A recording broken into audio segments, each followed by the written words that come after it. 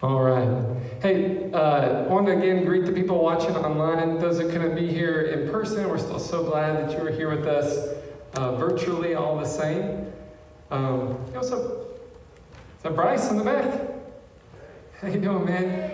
So some folks are out of town. Some folks can't come tonight. I know one in particular out of town. Izzy is out of town. He's in Texas. Izzy's birthday is tomorrow. So, man, blow up his phone tomorrow. Man, let him know you love him, you miss him. And look forward to him being back next week. Who else has a birthday coming up in the next 4 or 5 weeks? Anybody? Shelby, when's yours? April 15th. April 15th. We'll be here. Yeah. Is that Thursday? Party. Okay, we got to turn up for Shelby's birthday on the 15th. Yeah, of course, wish Izzy a happy birthday tomorrow. Man, I'm super glad y'all are here. Thanks for joining us. It's gonna be good tonight. Thank you, Leland, for reading the word there. Yeah, we're gonna be in Acts chapter 17. I'm gonna pray and then we're gonna hop into it. Father God, thank you again for the opportunity to be with my brothers and sisters tonight. Thank you for all that you've already done and all that you're gonna continue to do in our hearts and our lives tonight. We love you, Lord. We love you, Jesus. Have your way. Amen. Amen.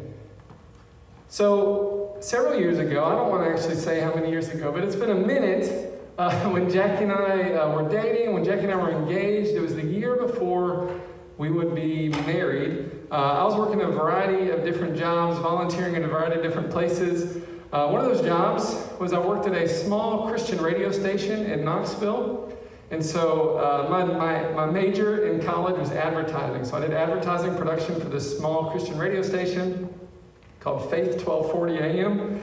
And so I did their advertising production, but then also I did some DJing during the drive times in the afternoons and evenings, would transition between songs, that kind of stuff.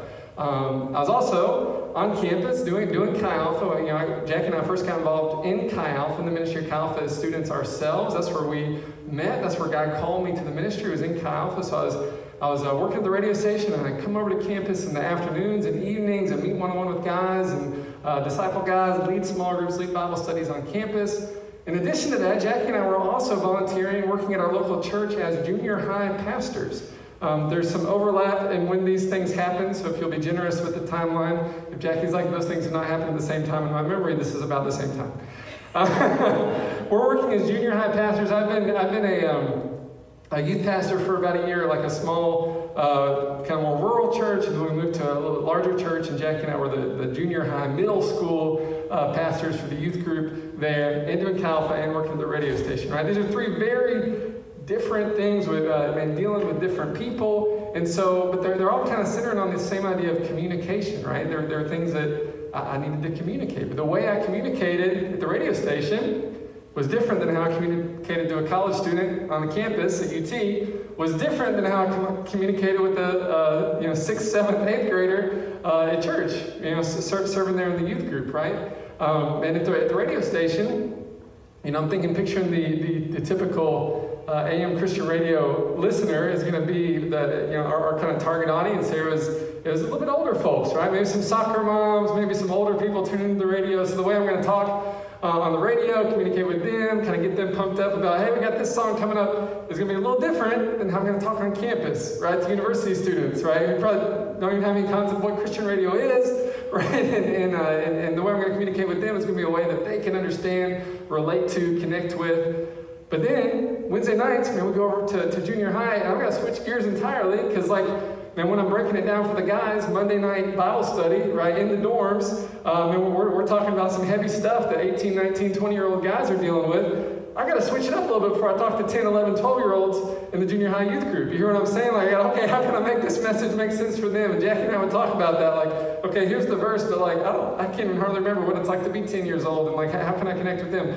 The way I communicated in each of those situations needed to be a little different because there's a different audience, right? And it's the same for you guys. When we think about the way that you communicate, I'm going to move this forward. In your day-to-day life, you are going to communicate different ways with the different people around you. So I would guess for everyone in here, you probably talk different around your friends than you would say you probably talk to your parents or your grandparents, right? Would you say that's me? I'd probably talk a little different to my mom and dad You know, to talk a little different to Grandma and Grandpa than I would to my buddies, to my friends? Yeah. You might greet, your buddy, your friend in one kind of way. You go to greet Grandma like that? No, that's not going to work, right? And so the way you talk to your friends versus the way you talk to your professors, right? The way you talk to your peers, your classmates, versus the way you talk to like the dean of students, the faculty, your advisor, right? The way we communicate changes depending on who our audience is, who we're talking to. The way we communicate changes depending on our audience. And the way we communicate about God is the same way. The way we communicate about God, or the way we communicate about the hope that we found in Jesus, will also depend on our audience. Man, who are we talking to? And so tonight we're going to talk about finding a way to connect and share Jesus, no matter what the context is, no matter what the person's background is. How can you communicate Jesus in a way someone can really understand, right? Figuring out where they're at, and how you can best explain it to them in a way that they can really understand. And then also, I know just here in this room tonight, you may be on different places as far as having a relationship with God, or just different distances as far as saying, hey, Matt, I might be far from God myself. I'm talking about really understanding, who this God is for right where you're at right now. We've been studying the New Testament book of Acts together in our Thursday night times. We've been calling the series Sent, S-E-N-T, Sent, because it's all about living life knowing that you've been sent by God, that you're not here by accident. Did you guys know that? Every single one of you that's here. And God has a plan and a purpose for your life. When you're following Jesus, when you walk into a room, you're not there by accident, right? God has sent you there with a purpose. And so understanding what your purpose is in Christ is going to inform how you live, how you treat others, how you speak to others, all those kind of things. So all these last several weeks, we've been talking about what it means to be sent by God. We've been studying the book of Acts, looking at the missionary journeys of the Christians there as they brought the gospel to new cities, and brought the good news about Jesus to people who hadn't heard it yet. And weeks ago, we even talked about how the name Chi Alpha, the name of our ministry is Chi Alpha. It's a Greek name, but we're not a fraternity, not a sorority. Hopefully you figured that out by now.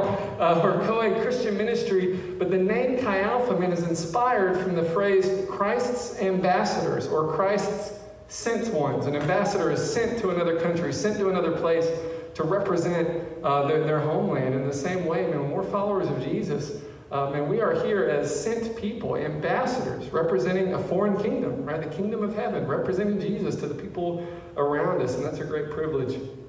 Last week we talked about how as believers, we must know when to lay down our rights and privileges for the good of others, and when to fight for the rights of those around us when they're being taken advantage of and mistreated. And we read about Paul's imprisonment in Philippi, right? How God miraculously set him free from imprisonment. He saved the jailer and his family. But then the city officials said, Paul, you and your team have got to get out of here. You're causing all kinds of trouble. So they moved there from Philippi to Thessalonica.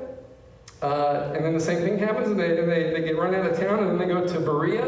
And each new town they move to there, they find the local synagogue, right? They find the place, the Jewish culture focal point, and they go there and they say, hey, you're from that. Well, he came, and his name was Jesus, and we were eyewitnesses to his glory and his ministry, and he was publicly executed, but God raised him from the dead, and we're here to tell you about that. So they go from city to city and say, hey, the Messiah that the prophets have been prophesying about for hundreds of years, he came, his name is Jesus, put your trust in him, and he can be made right with God.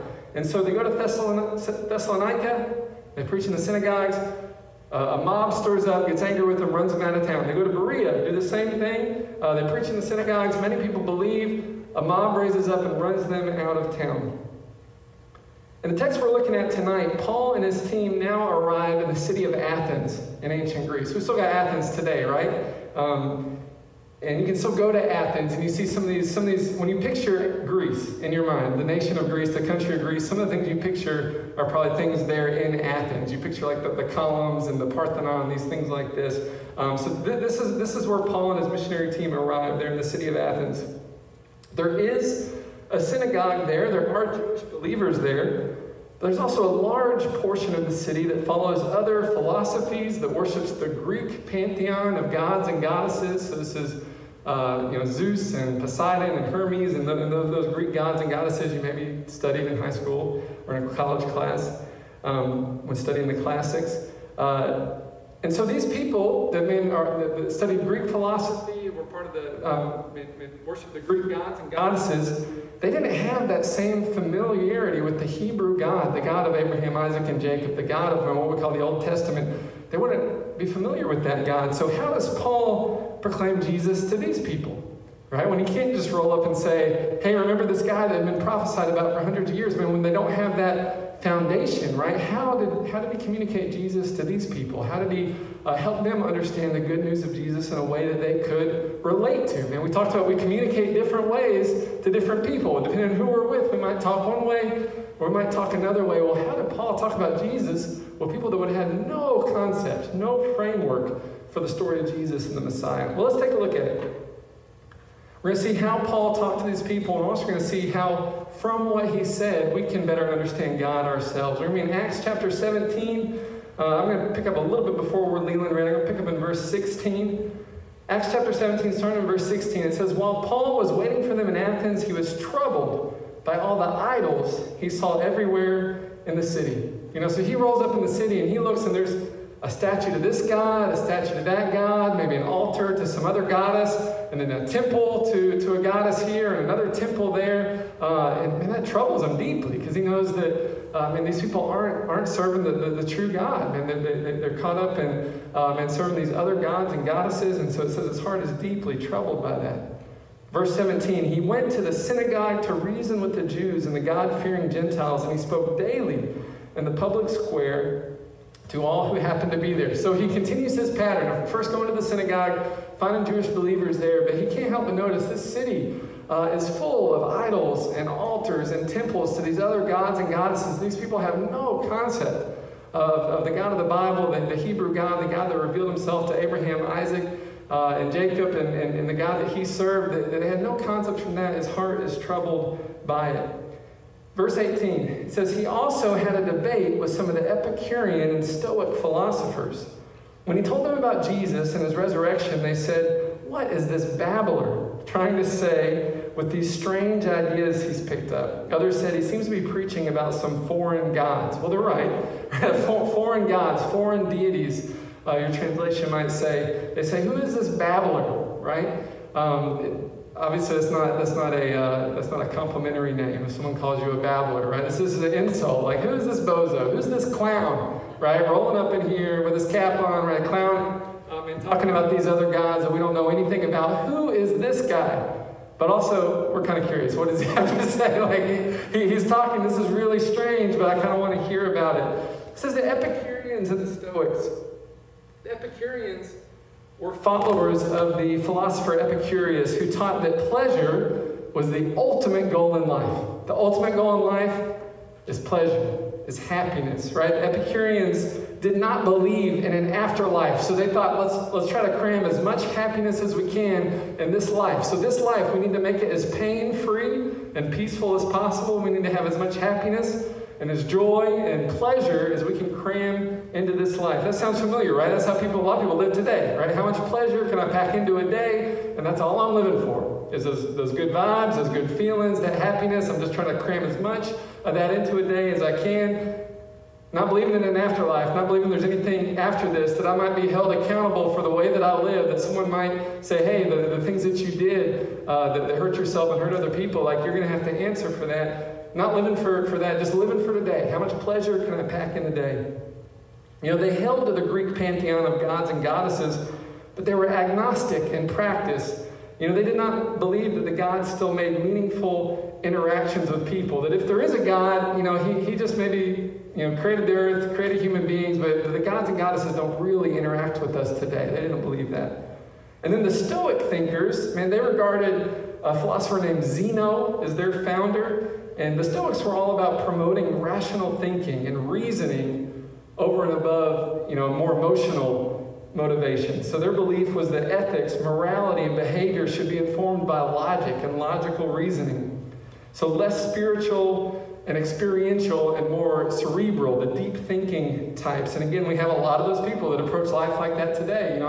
especially on a college campus, right, man? I want to be able to think logically about it, to understand it, man. If I can't explain it with a math equation, if I can't test it in a chemistry lab with a beaker and a Bunsen burner, then it's not real truth to me, and I'm going to inform my whole worldview and just based on logic and reasoning. And those were the Stoics. So these are the people that Paul is reasoning with, these Epicureans, right, that are all about pleasure and happiness, and these Stoics that are all about thinking deeply and reasoning. And how does Paul go about sharing the good news of Jesus to them? How would you go about sharing the gospel with people like this? Man, if you were in Paul's shoes, or sandals, or whatever he's wearing. Verse 19. Then they took him to the high council of the city. Come and tell us about this new teaching, they said. You're saying some strange things, and we want to know what it's all about. Verse 21 is so interesting to me. It says, it should be explained that all the Athenians, as well as the foreigners in Athens, seem to spend all their time discussing the latest ideas. Isn't that wild? Like that Luke puts that note in there for us, like, this is what Athenians did. Like, they like to kick back and say, oh, this is a crazy new idea. I want to hear it, right? Do you guys have friends like that? They're always coming at you with some crazy thing they read on Twitter, that they saw some crazy TikTok video that was explaining some crazy conspiracy theory. Oh, y'all got to hear about this.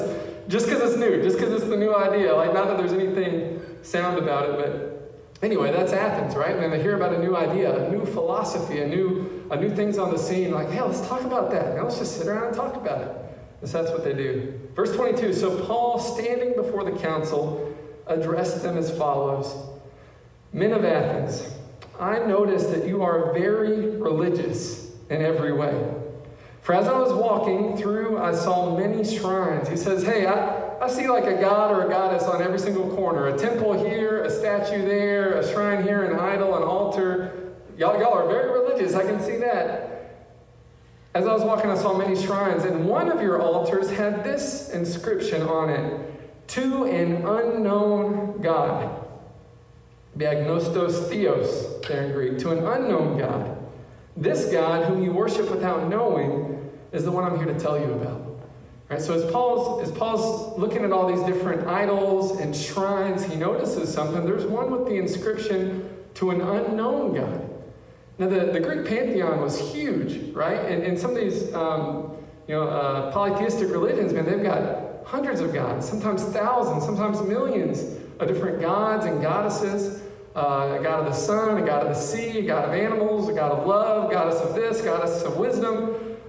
Huge pantheon, hundreds and hundreds of gods. But just to make sure they didn't leave one out and upset them, they've got like a bonus catch-all. This is the unknown God. Like if we somehow, when we're making up gods, we forgot to make you up, God, please don't be mad at us. We'll have a shrine to you too, right? Because there was definitely a superstition there. They didn't want to anger the gods. And we don't want to make the gods mad, because then the crops will be bad, or we might get sick. So here's our shrine, our altar to the unknown God. If we missed one, here it is. And so Paul sees that shrine. Oh, you've got an unknown God. Well, let me tell you about him, right? You think, this is my end. This is my intro.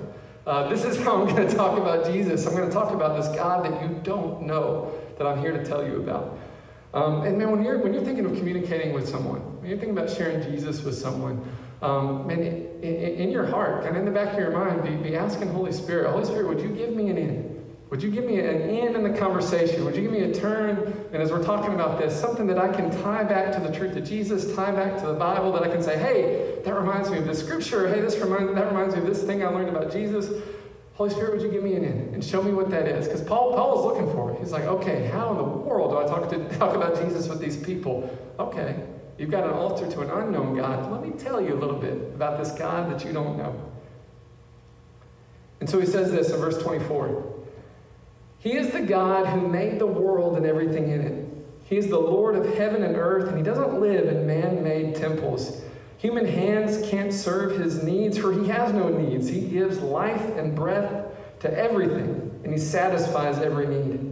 From one man, he created all the nations throughout the whole world, and he decided beforehand when they should rise and fall, and he determined their boundaries. And what a contrast between these gods that the Greeks had built themselves. I mean, they built these idols. They built the temples, right? He says, no, the unknown God, the God that I serve, isn't made with human hands. And he doesn't dwell in shrines and temples. Right, we have, they had synagogues then, and we have churches today, it's not like God just hangs out in that church, right? And we may talk about going to a worship service and say, oh, I really sense the presence of God here. But God doesn't live in buildings made with hands. Where does God live?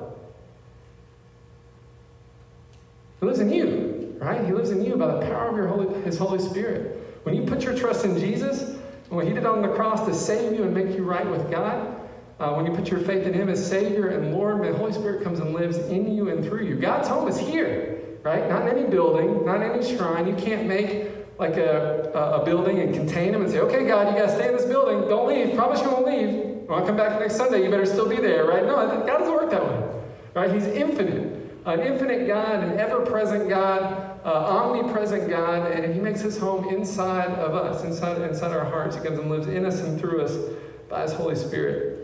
So Paul's contrasting it. It's not like the God you know. No, this God that I'm here to tell you about is the God that created everything. Created the heavens, created the earth, created you, created human beings. He's the God that made everything and doesn't need anything. This is the God. He's the God, it says, that provides. He supplies all your needs. So everything that you need comes from my God, right? You need sunlight, and God created the sun, right? You need food. Every good and perfect gift comes from my God. So everything that you enjoy in this life, yeah, that's my God. My God's responsible for that. It says He also determined when people would live. He decided beforehand when different nations and people groups should rise and fall, where they should live on the earth. My God is the God that decided all of these things. Continue in verse 27.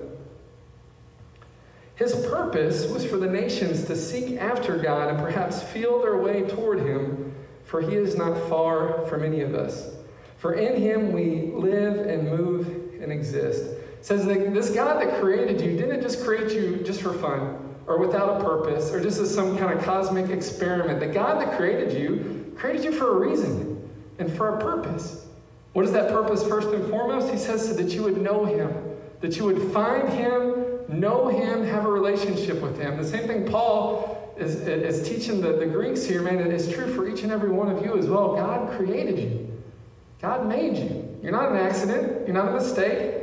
You're not even something that your parents carefully planned either. God created you. God made you, and He is the one that gives your life purpose. He's the one that gives your life meaning. God created you on purpose and with a purpose, and that purpose first and foremost is to know Him.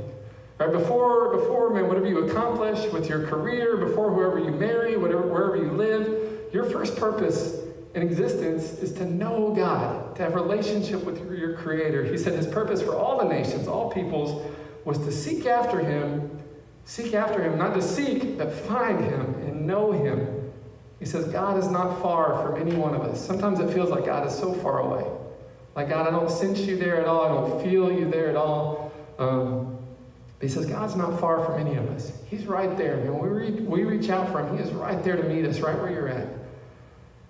He says, for in Him we live and move and exist. He says, as some of your own poets have said, we are His offspring. Right? He's quoting the poetry of the time that they would have been familiar with. The Greek poets and the Greek philosophers had these different writings, right? He's weaving that in there. Hey, as your own poets have said, we're His offspring, right? God created us, and we're His sons and daughters. We belong to Him. We're His offspring, just as your own poets said. Verse 29. And since this is true, we shouldn't think of God as an idol designed by craftsmen from gold or silver or stone. God overlooked people's ignorance about these things in earlier times, but now He commands everyone everywhere to repent of their sins and to turn to Him. For He set a day of judging the world with justice by the man He appointed, that man being Jesus. And He proved to everyone who this is by raising Him from the dead. He says we can't think of God the way we think of these other idols. These other idols you built yourselves, or maybe your fathers, your ancestors did. Man, they went out into the forest and they cut down a tree and they carved up the tree and they made it into the shape of a man or a woman, or some of the gods were shaped like fish or bulls or animals. It says, so somebody came and carved that thing up to make it look like that. Maybe they put silver over it, maybe they put gold over it, but they made it.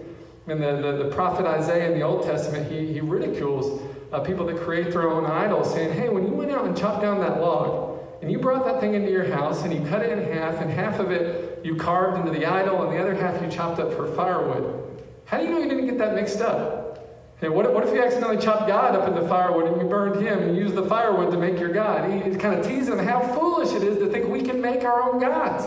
It's silly, right? But we do it, don't we? We make our own gods. We worship man-made things. We give all of our attention, our focus, our energy, our affection to man-made stuff instead of the God that made us. We're not wiser than the people that served idols back in Paul's day. We just serve different idols, usually. And so he says, man, the God that we serve isn't a God that any human being made. And God's been really patient with us because of our ignorance, but he's saying, man, it's time that you know better. It's time that you know that those things aren't really God. Repent of those things, turn away from that idolatry so that you can turn to the Lord and know him. And then he kind of caps it off with this, verse 31 there, is that he is going to judge the world with justice through the man he appointed, that man being Jesus Christ. And he's proved to everyone who this is by raising him from the dead. We say, how do you know, Paul? How do you know, Paul, that this man is the one that God appointed to judge the nations? He's the one that we should put our trust in. How can you know that, Paul? He says, I know that because he raised from the dead, right? I don't know if this is the end of Paul's sermon or if they cut him off here, right? I don't know if Paul would have kept going. You know, if he had more time, if he would have kept going, expounded more upon Jesus' teaching and what it meant to put your trust in Jesus. But it says at this point, when they heard him mention the resurrection, raising from the dead, it says, when they heard Paul speak about resurrection from the dead, some of them laughed in contempt. Someone said, okay, we're done. You said a man raised from the dead. Okay, we're not listening to this foolishness anymore. We're done. So I don't know if they cut off Paul here, if he just ended there. But some people just busted out laughing. Like I said, the Epicureans, man, they didn't even believe in an afterlife. And the Stoics, they didn't really believe in supernatural, super spiritual stuff at all. They're all about logic and reason. So Paul's here proclaiming a man raised from the dead. They're like, man, shut up this clown, man. We don't want to hear this anymore. But it says others said, we want to hear more about this later, right?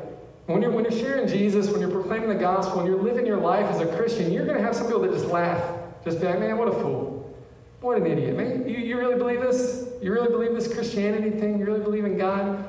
Man, you're so foolish. And they may laugh in your face. Hopefully they don't. But you may have those people that just react and be like, man, that's foolish. How can you believe that?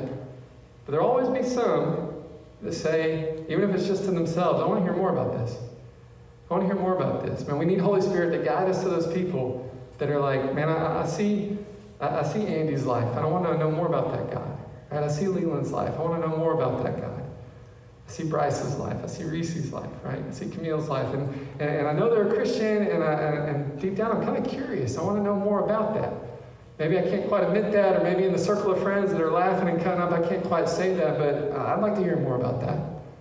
And that's why it's so important, man, for us to pray and allow the Holy Spirit to guide us to those people. And each of our friends, each of our classmates, each of our family members, and give them a personal opportunity to respond to the gospel, to say, hey, here's the hope I found in Jesus. Here's the difference that Jesus has made in my life, and give them a chance to respond to that. It says there in verse 32, some of them said, we want to hear more about this later. Verse 33, that ended Paul's discussion with them. But some joined him and the other believers. So those that wanted to hear more, and then they joined up with them later, say, hey, tell me more about this Jesus. Tell me more about this creator God that made me and that made everything. That you said is going to judge me someday, right? I want to know more about that. Tell me more about that. Among them were Dionysius, a member of the council, and a woman named Damaris, and others with them. So some of them laughed about the idea of resurrection for the dead. Remember again, the Epicureans that didn't believe in the afterlife. But resurrection is absolutely critical to understanding Jesus as Savior. Right? The reason they knew that Jesus was the Son of God, that Jesus was the Messiah, is after his 3 years of ministry and teaching people about God and teaching people about how to live. When he was publicly executed, he didn't stay dead. Right? Unlike the teachers of the past, unlike the founder of every other religion in history, Jesus didn't stay dead. He raised from the dead and appeared to hundreds of eyewitnesses, proving that he was who he says he was. The reason Christianity spread like wildfire at that time and throughout the region was because these hundreds of eyewitnesses saw Jesus raised from the dead.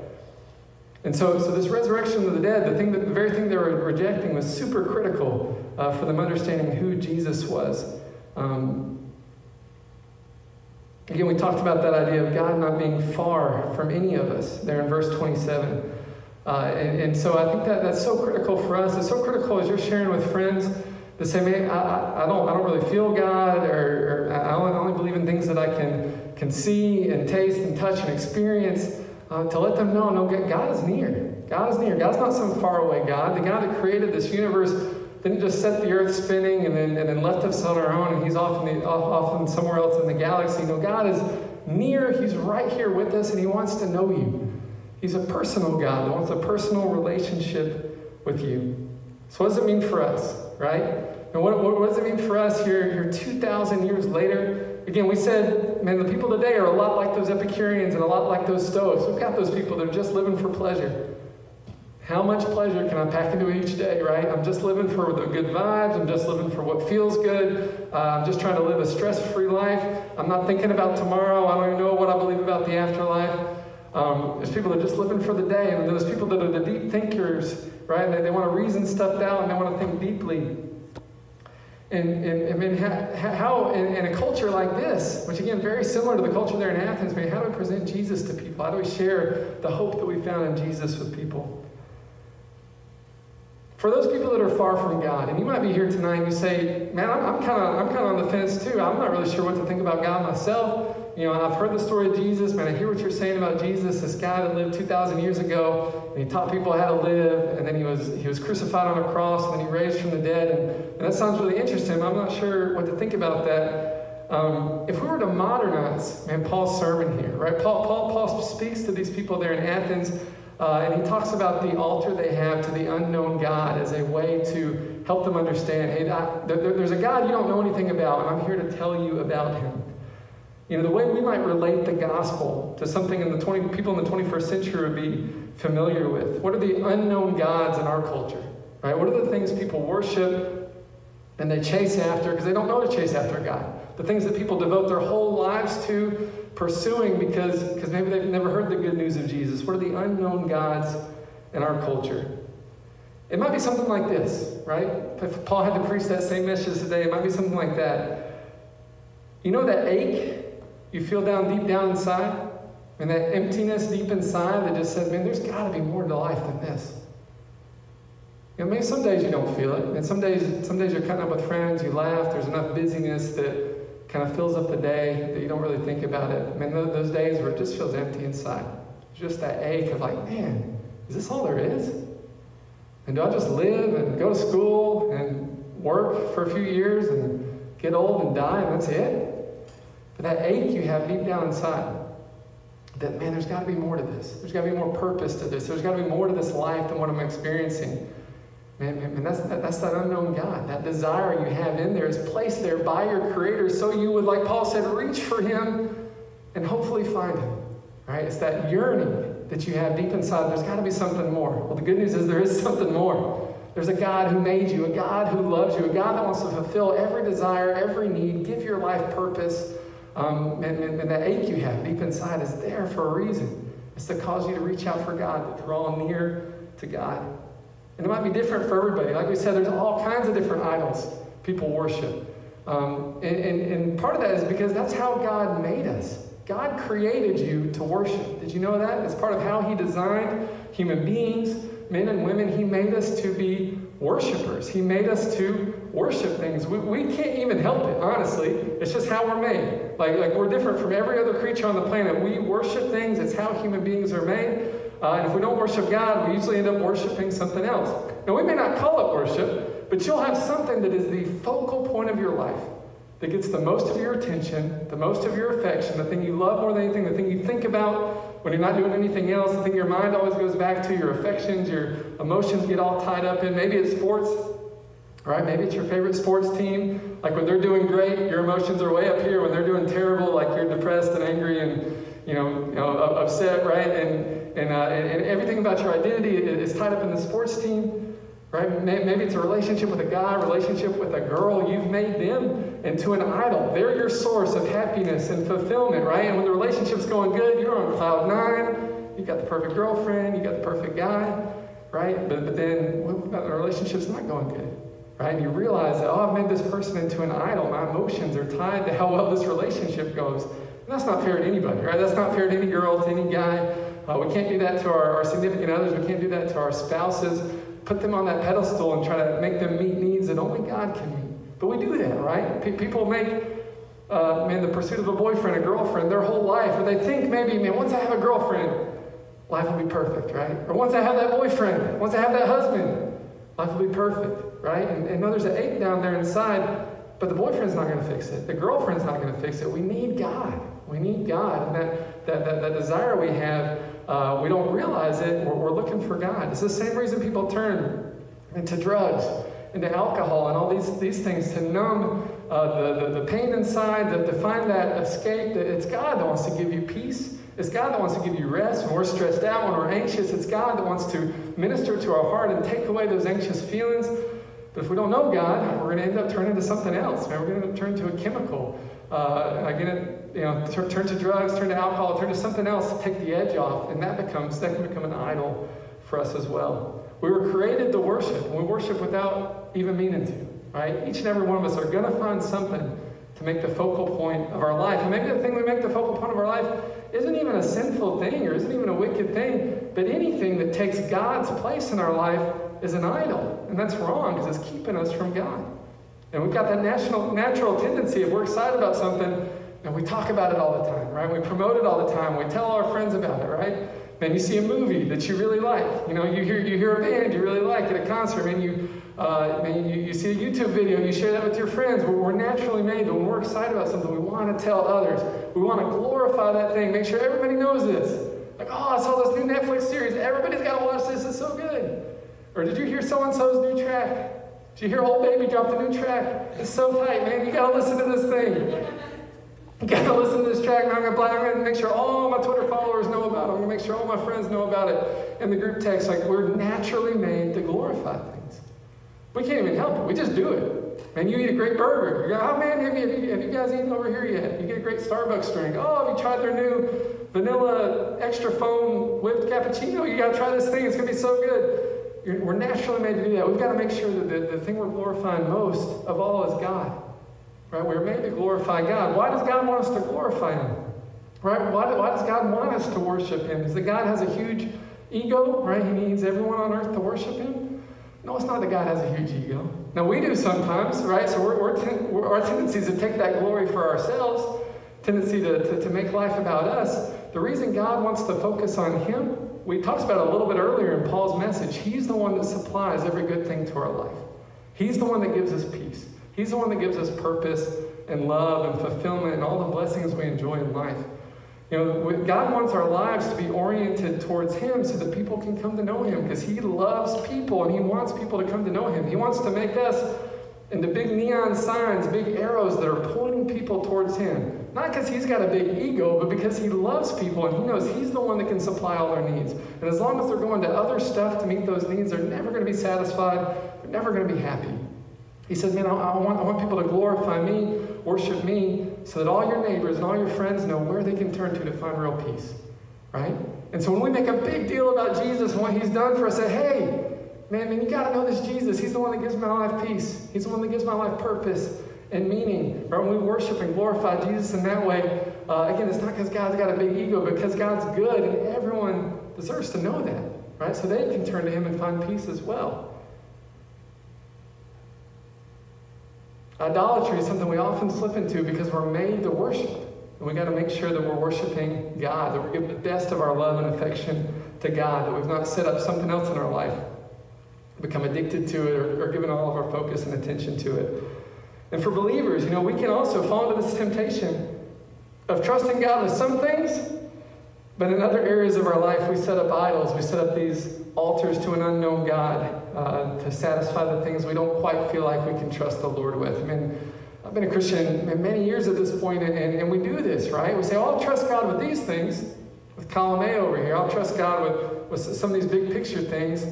But these other things, I can handle these things, right? Instead of giving God all of it, giving God all of our lives. We say, okay, God, I'll trust you with this. I'll trust you with forgiving my sins, because I don't really know where else I go for that. I'll trust you with getting me to heaven, because I don't know how I'm going to get there. I'll trust you with some of these big picture things. But then some of the day-to-day life stuff, we leave God out of it. But God doesn't want that, right? I mean, he doesn't want us to worship him and then also have like all these other altars set up in our life, all these other little shrines to the unknown God set up in our lives. No, I want to fulfill all of it. I want to satisfy all of that. I want to meet all of your needs. I want to give every part of your life purpose and direction. I want to share all of it with you, not just some of the stuff, and you handle the rest of it, right? So even for us that are Christians, even for us that are believers, man, we can also be guilty of setting up these shrines to an unknown God and trying to find satisfaction in things other than Jesus. Finally, I'm going to wrap up with this. This is when we share our faith in Jesus with friends and family members, it's important to think about the context and how they're going to understand the message. The way we communicate things changes depending on our audience. Paul had an entirely different approach in preaching to the Greeks there in Athens than he did in some of these other cities. So in the other cities, he went to the synagogue. He found Jewish people or Gentiles that were at least familiar with the Jewish heritage and the Hebrew God. Again, and he preached about how, man, this God sent a Messiah. He's the same one that had been prophesied about hundreds of years ago. His name's Jesus. They had a framework to build on. When Paul's preaching to the Greek philosophers, he's got to pick a different framework, a different approach. You know, Paul contextualized the timeless truth of Scripture in ways that the people can understand and relate to. You notice in Paul's message, Paul's sermon, wasn't there a lot of, or any of, really. There wasn't any Old Testament Bible verses being quoted.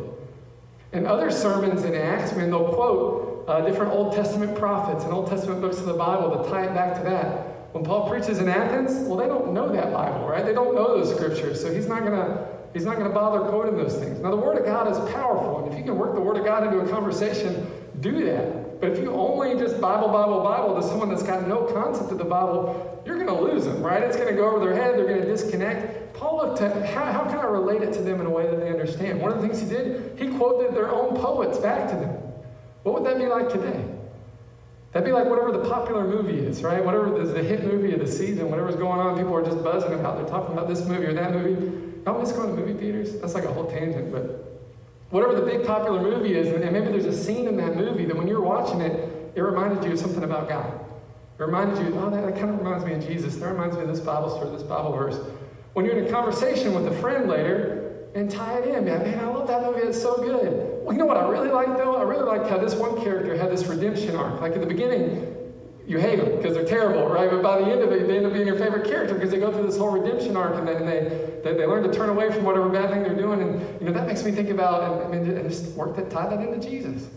We love a good redemption story. We love a good forgiveness story. And when we see these things in our culture, movies, TV shows, in the music, figure out a way to tie that in those conversations. Say, hey, this song's real popular right now, and I think it's popular because it's really resonating with something that we all feel as human beings, and tie that back to our deep need for God. We need God. We need God. So many songs about love, right? Or just about wanting peace or wanting justice, right? And there's a reason. God made us to think about these things and feel about these things and figuring out ways to tie that into God in our conversations. The Lord can use you to do this. Some of you think, not me. That sounds really cool for someone else, but not me. No, God can use you to do this. To talk to your friends about Jesus. To work Jesus into just casual conversation. You're talking about a movie, and you work Jesus into that conversation, right? You're talking about a show. You're talking about talking about an album, and then say, hey, man, this track really made me think about the Lord. What do you think about that? And then people be like, I don't know. But it's the start of a conversation, right? You can share, hey, man, can I tell you the difference God's made in my life? The Lord can use you. So think about what things in the culture you can relate back to Jesus. So when Paul steps into the city of Athens, it says he looked around. He noticed all the different idols, right? He noticed all the different shrines. And he's especially noticed that shrine to the unknown God. He said, aha, I can use that.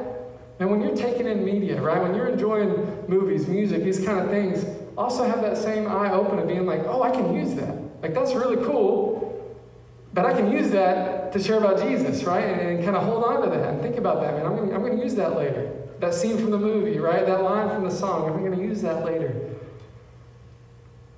Sent people, and that's what we are, sent by God. Sent people are flexible as they communicate the gospel, the good news of Jesus, to a variety of different audiences and people from different backgrounds. They change their approach, they contextualize the message of Jesus in ways that people can understand. They contextualize it. They don't change the message of Jesus because the message of Jesus doesn't change, right? God loved the world so much. He loved human beings. He loved you so much that he was not content to leave you far away from him. He loved you too much for that. But we were separated from God because of our sin, because of our failures, because of the things we do, man, that hurt ourselves, that hurt other people, when we're selfish, when we're prideful. What the Bible calls sin. This has separated us from God, but he loved you too much to leave you separated. So he sent his son Jesus to do for you what you couldn't do for yourself, what I couldn't do for myself. Jesus lived the perfect life that I could never live. Man, I mess up every day. But Jesus lived that perfect life. And then Jesus died on the cross, the death I deserved to die. And God laid on Jesus the punishment for everything everyone's ever done wrong. So that they can turn to God, put their trust in Jesus, what he done on the cross, to have their sins forgiven and be made right with God, have a relationship with God again, be adopted into the family of God, have eternal life by trusting in Jesus, what he did on the cross, believing God raised him from the dead. They can have an eternity forever in heaven with God. They can have God present in their life in the day-to-day. That good news, that truth, that doesn't change, but the way you share it, the way you connect it, the way you make that make sense to people may sound a little different from one conversation to the next, right? The way you talk to grandma is not the same as the way you talk to your buddy or the way you talk to your 8-year-old cousin, right? So think about, man, in this conversation, how can I explain Jesus in a way that will connect with them? And I believe Holy Spirit will help you do that. I believe Holy Spirit will help you do that. I want us to respond in our time here tonight, and we'll close out with this. I want us to respond saying, okay, God, what does this mean for me? What do you want to tell me? God, are there, would you mind to come to the piano? What are some things, God, you might want to deal with in my life, right? What are some things maybe I've got some idols built up in my life, God, that you want me to tear down and trust totally in you and turn totally to you. Maybe I trust you with some things, God, but there's other things I hold back to myself, and God says, no, I want all of it. Holy Spirit, would you show me what those things are so I can turn those things over to you as well? Or maybe you're here tonight and say, man, I've never put my trust in Jesus that way, but I want to tonight. I want to put my trust in Jesus. I want to know God. Well, like Paul said, he's not far from any of us. And he's right here. He's here tonight. He wants to know you more than you want to know him, if you can believe it. He wants a relationship with you. He wants to love on you. Can we bow our heads? These next few moments are just for you and the Lord. Just a conversation between you and God. Would you ask him these questions?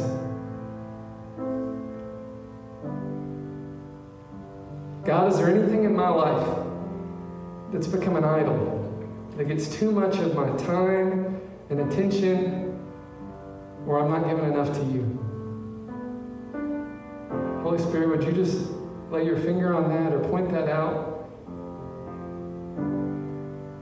And help that thing to diminish in my life, or help me to get rid of it completely if necessary, God, so that you can take up a bigger role in my life. Just take a moment and think through your day, think through your life, think about what those things may be. Those altars we set up, those idols we set up in our life to try to satisfy ourselves in things other than God.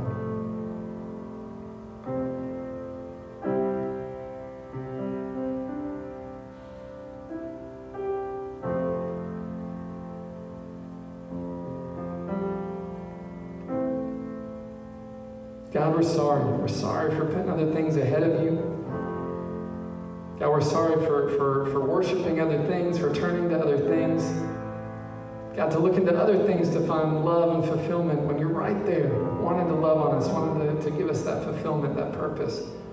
We're sorry for turning to other things for peace or to take the edge off, God, when you are the source of all peace, the Prince of Peace, God. We should be going to you with our stress, with our burdens, with our worry, God. Forgive us, God, for turning to other things. When we're stressed, when we're worried, for going to other things, God, to get our mind off of it instead of just going to you in prayer. God, if we'd allowed a relationship to take up too big a chunk of our heart and it's crowded you out, God, we're sorry. Jesus, would you take your rightful place as King of our heart, King of our life? Take your rightful place on that throne, and anything else we've got up on that throne, help us just to dash it to pieces. It's not worth it, God.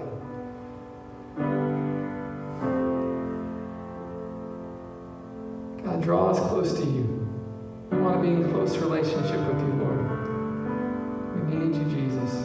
We need you, Jesus. God, help us to share the hope we found in you with our friends. God, we've got friends that are far from you, that don't know you, God. God, would you help us to share the good news of Jesus with the people in our life, to find ways to work you, God, into conversations. And we may be talking about school, we may be talking about sports, anything, but God, would you help us to see the end, to see how to work you naturally into those conversations. Because there's going to be some people that say, I want to know more about that. We can lead them to Christ. We can lead them into a relationship with you. God, use us. God, use us for your kingdom and for your glory.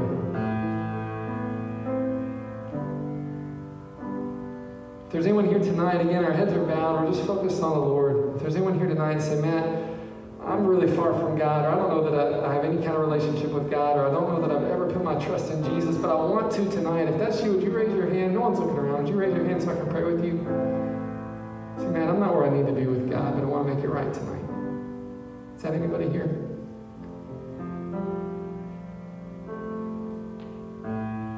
God, I know you love these students. They're precious to you, God. God, I pray that they would sense your nearness and your great love for them, God. God, that each and every one of them would have a desire to know you more and have a close relationship with you, God.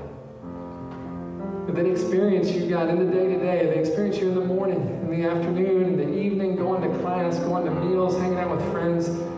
God, they'd experience you and sense your nearness, sense your presence in every part of their life, God. That they would turn to you, God, to be the source of purpose and peace and love and happiness, God. That they would turn to you. That they spend time in your presence and prayer. That they spend time studying your word and learning about you, Jesus. They spend time in worship and praise, God. They would build you, God, bigger spaces in their life, Lord. Love you, Father. God, I pray that you would use the ministry of Chi Alpha. God, use us on this campus. God, use us to be a bright light to the people around us. God, there's other people, God, that you want involved in this ministry. Would you draw them? Help us as we invite friends. God, as hopefully COVID restrictions begin to lift in the weeks and months to come, God, and we can fill up this room, God. God, with people that are seeking after you, Jesus. God, bless these students. God, I know some of them are going through difficult situations with classes. God, they've got tests coming up, God, that they have got to ace. They've got projects and papers coming up. God, would you help these students, God, with everything they put their hand to? Help them as they study to understand the material and do well on their tests, God. God, help them to finish strong this semester, these last 5.5 weeks of the semester. God, would you really help them, give them favor with their professors and their instructors, God. Help them to do well on the remaining tests and projects and papers, God. Those that have family issues going on, God, family members that are sick, God, would you touch and heal them, Father God, where there's strife and drama and family and friend relationships. Would you bring peace into those situations, God? God, I pray for my own mom. My mom's got surgery tomorrow, God. Would you be with her in that surgery and guide those doctors, God?